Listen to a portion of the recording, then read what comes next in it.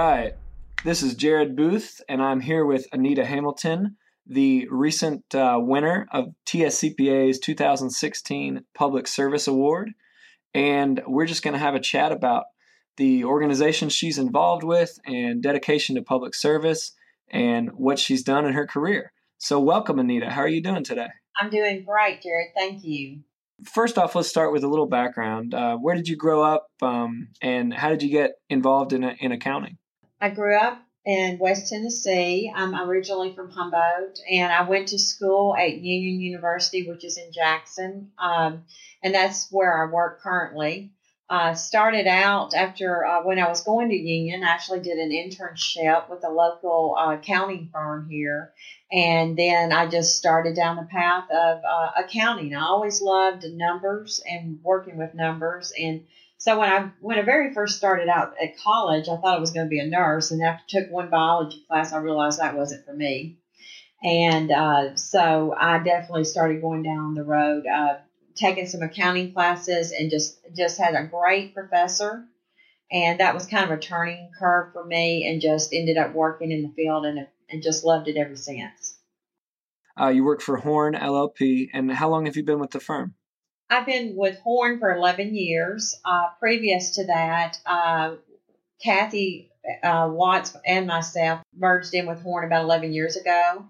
Prior to that, we were with Craning Company for many, many years. Been in this profession for about 26 years. So let's talk a little bit about some of the organizations that you're involved with. I know one of the biggest ones is the Exchange Club, Carl Perkins Center for Prevention of Child Abuse. Tell us a little bit about that organization and then how you got involved with it. I actually got involved with that organization before I had my daughter. My daughter's 26 years old. It was about a year prior to that. And I was watching a telethon. The center puts on a telethon every year to raise money. And I started watching it, and they were talking about the need in the community and about child abuse and what they do as an organization to prevent that, because child abuse is a cycle that once it happens, it can also happen again as that child grows up to be a parent. And so it's breaking that cycle of child abuse. I was listening to the telephone, and I called the next day to volunteer as a parent aide. And I started at that level, and then I actually went in with some families when I first started.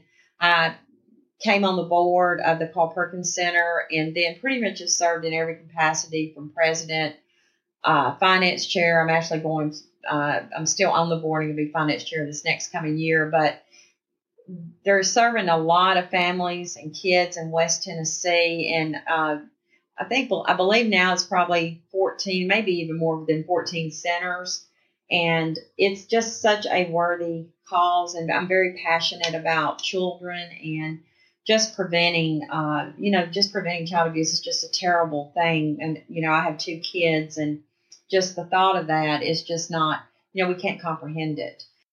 That's one of those things that, it's just an inherently worthy cause. And I'm so glad you've been able to devote so much of your life to it. That's wonderful.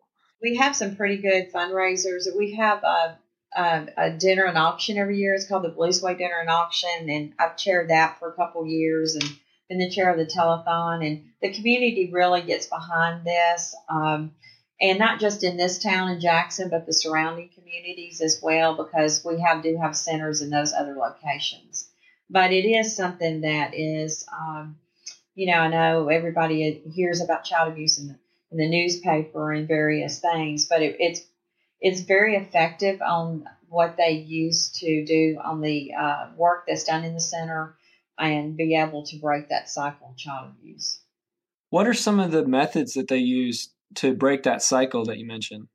One thing that I think, one piece of that is working with the parents as well. I mean, there's several different kinds of cases of child abuse. There's neglect, there's physical abuse, and it's rebuilding and also helping the parents be able to know the skills that they need to be able to be parents and to be able to have the chance to keep the child at home if that's possible. Is working with the children. We do have something called the Child Advocacy Program. That is where if a child has been abused, been physically abused, that child has to tell their story to many, many different people. And we actually have, the center has a program where the child can come in, a very child friendly area where they come in and they're only interviewed one time and everybody else just hears that interview.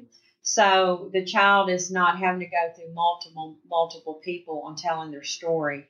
So it's working with, there's counselors working with the children, working with the parents, just to be able to get the help that they need to be able to break the cycle. Yeah, that's interesting. When I was in college in Boston, I got involved with a middle school in the inner city of Boston. And I remember one of the biggest tenets of their organization and their method for trying to lift children out of poverty was that they demanded that the parents become involved with the school and the school community. Right. And they literally held workshops for the parents too. And I remember being surprised at how much um, of a part of the overall process was just educating the parents. It's something that people don't realize, I think.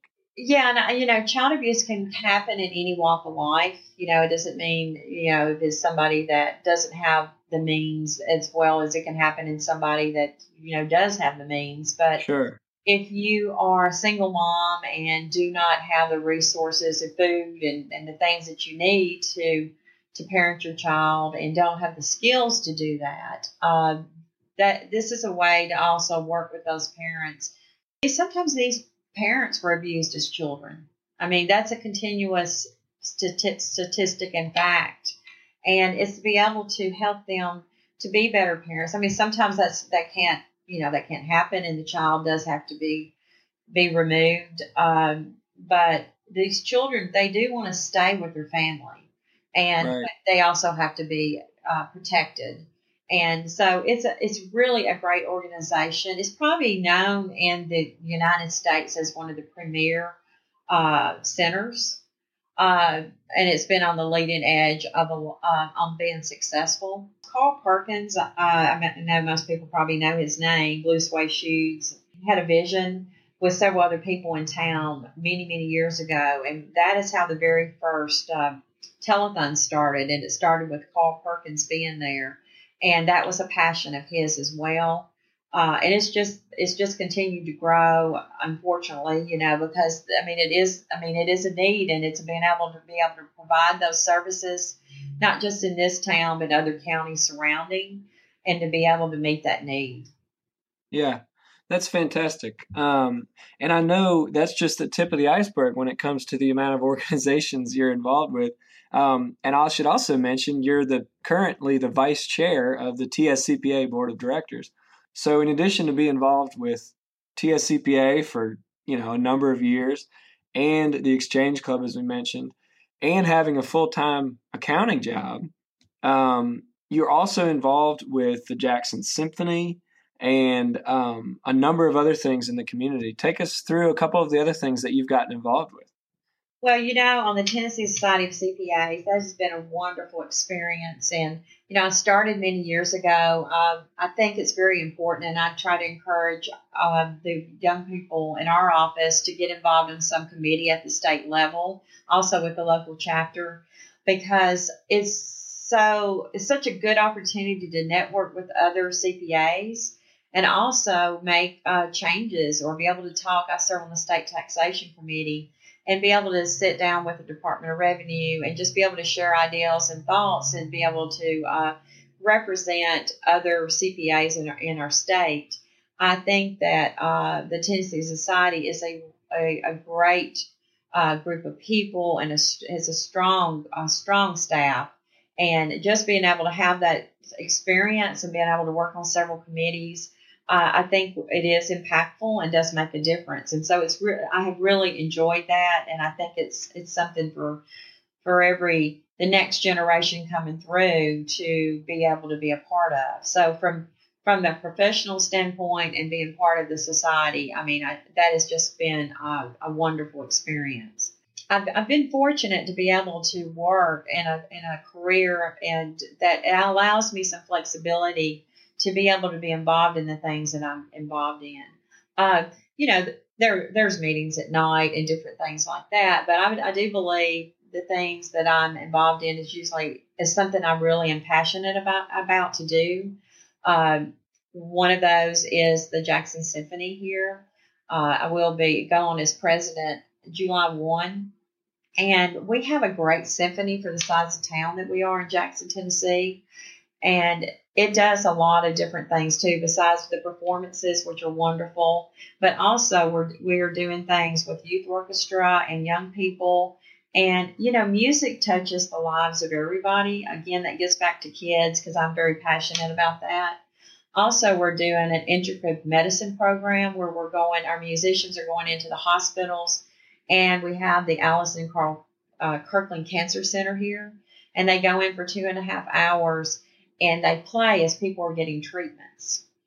And that is such a powerful thing because cancer touches everybody's lives, and it really, the patients now, the people who are getting treatments are asking when the musicians are coming so they can schedule their treatments around when they're going to be there. For me to be involved in something, it really is something that I feel that makes a difference in the lives of somebody. And so I'm just honored and thankful that I'm able to be able to do that. That's so cool with the music therapy. That's something I've kind of kept my eye on. I think it's a fascinating field that's actually been able to help millions of people. It is, and there was a video. I thought this was such a neat thing. The orchestra went into the school system, and I think the kids were maybe this was an 8-year-old little girl, and it was like in a gym setting, and the orchestra was playing, and she was conducting that symphony in her mind. She had her eyes closed, and she used her arms and her hands and conducted that beautifully. I'm thinking, how can she do that? I don't have that kind of rhythm. And she was so mesmerized, she didn't even know that she was doing it. And then all of a sudden she kind of opens her eyes after it was over with, and she realized that she was doing it, kind of straightened up her little 8-year-old girl. And I'm thinking that is so impactful to kids and to even adults. The music, it's as someone said, it's a universal language. And I think that music can impact people in a lot of ways. I think that is so cool. What an amazing scene you just painted for us. That sounds incredible. It was incredible to watch. I mean, those are the kind of things that motivate me and just want me to watch organizations and just be part of it, because there's so many people involved in the things that I'm involved in, with our good boards and things like that. I'm just one piece, and just being able to be part of that in any way that I can help. I just enjoy doing it. And, it definitely gives back a whole lot back to me, more than I give, as always. And that's just, it's a passion outside of, I tend to end up being on the finance committee a lot because I'm the CPA, but I also get to enjoy the other things. And but that's my gift, to be able to give. And so It's a passion outside of what I do. I feel because of this profession I'm in, we definitely work hard but it also gives us flexibility to be able to do things that we care about. I'm going back to what you said about, the idea of getting more young people involved with TSCPA. I know that obviously you have a passion for children, but then that also can translate to young people who are early in their careers and really finding those footholds that you were able to find with your community and the larger state organization. That really can help grow a person into a well-rounded professional. And like you said, you get more out of it than you put in. Right, absolutely. And, we try as a firm to encourage the younger staff to be able to get involved. I mean, we have a service day every office, and we have several offices in our firm, that we have a service day, one full day that we choose where we're going to do a work day. I mean, we're having one come up. We've done some with RIFA, the Boys and Girls Club. We've done some with the Paul Perkins Center. And, just getting people to know, being able to give back. And I think it's so important for us to be able to give them that flexibility as well, to be able to serve in whatever areas that they feel passionate about. But on the state level, it's, we've got somebody now in our group that's on the council and, actually going to be secretary on the local chapter. It's encouraging the staff to be part of the Tennessee Society and the chapter, to be able to have those experiences and opportunities that we have had and that I have had. So I think that's important. I'm a tax partner with the firm, and that I also grow people to allow them to step on in the different areas that they need to, so we have that next generation coming up after we're not here, for sure. Yeah. And I know that you also have served on several different mission trips through your church's youth group. Tell about some of those experiences and how they've helped you grow and just how you've enjoyed them. Well, I'm a Sunday school teacher, and I've always worked with the youth. I also do youth plays and that kind of thing. I'm very involved in that. But we tend to do a mission trip with our group once a year. I have gone on two probably in the past 5 years. It's the most awesome experience I've ever done. These are been in the country. It's not been outside of the country. One was in Iowa. An F5 tornado hit this town, and we basically went with. I'm Cumberland Presbyterian. We went with Cumberland Presbyterians from the area churches, and we actually did it with the National Relief Network group. And they go in, and we do whatever's needed in that town. I have worked on helping rebuild a church. I have worked on picking up debris on farmland, and just, when something that massive hits a town, some people were killed, and it's just such a devastation. And to be able to be part of that, whatever it is, it might be cleaning up something, it might be building something, just being part of that community and being able to help them get back on their feet. Or, we even did some work. I know my daughter was part of the New Orleans piece of it, where we went in and the houses had to be gutted before they could even be rebuilt. And so it was the most rewarding experience to just be there and do whatever was needed to be done. I remember in high school, I used to do the Habitat for Humanity and help build houses in the community. And that experience still stays with me. It was a remarkable experience to grow as a person. Absolutely. We also did that as a group one day and worked on a house too. And that's just a wonderful experience. And it allows you to do something different besides, going on a mission trip, of course, is can be more physical work, and just, you're so focused on the task at hand and what you're trying to do. Everything else around you, with the cell phone or anything like that, you don't have time to do any of that. You're focused on the mission, and it's just really rewarding to be able to be part of that. So obviously, you have a lifelong dedication to public service. Is there a time or that you think back to that as a young person that really inspired you to do that? Or was it more of a gradual process where you realized that, like you said, you get more out than you put in? I have always, I guess, from the time back, I guess I can think back to even when I was growing up in the church in my youth group. We would go out and there was a neighborhood where we'd go out and visit with older people. And, it probably started back at that time period in my life. Or we'd go to the nursing home and just talk to people.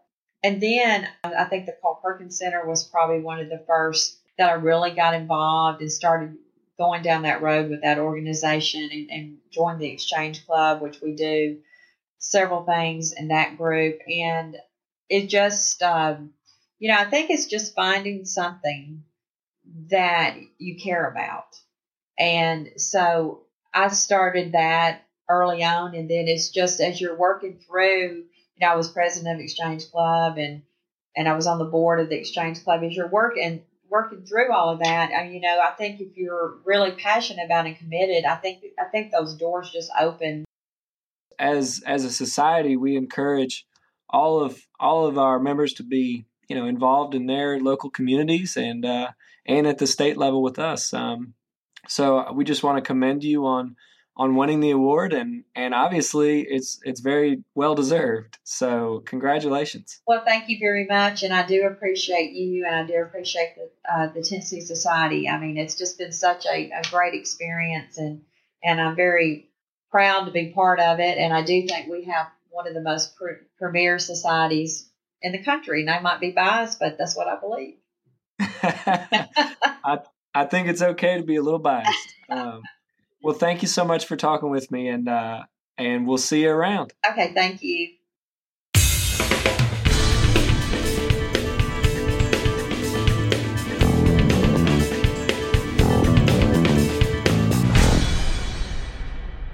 This has been TSCPA Talks, a podcast produced by the Tennessee Society of CPAs.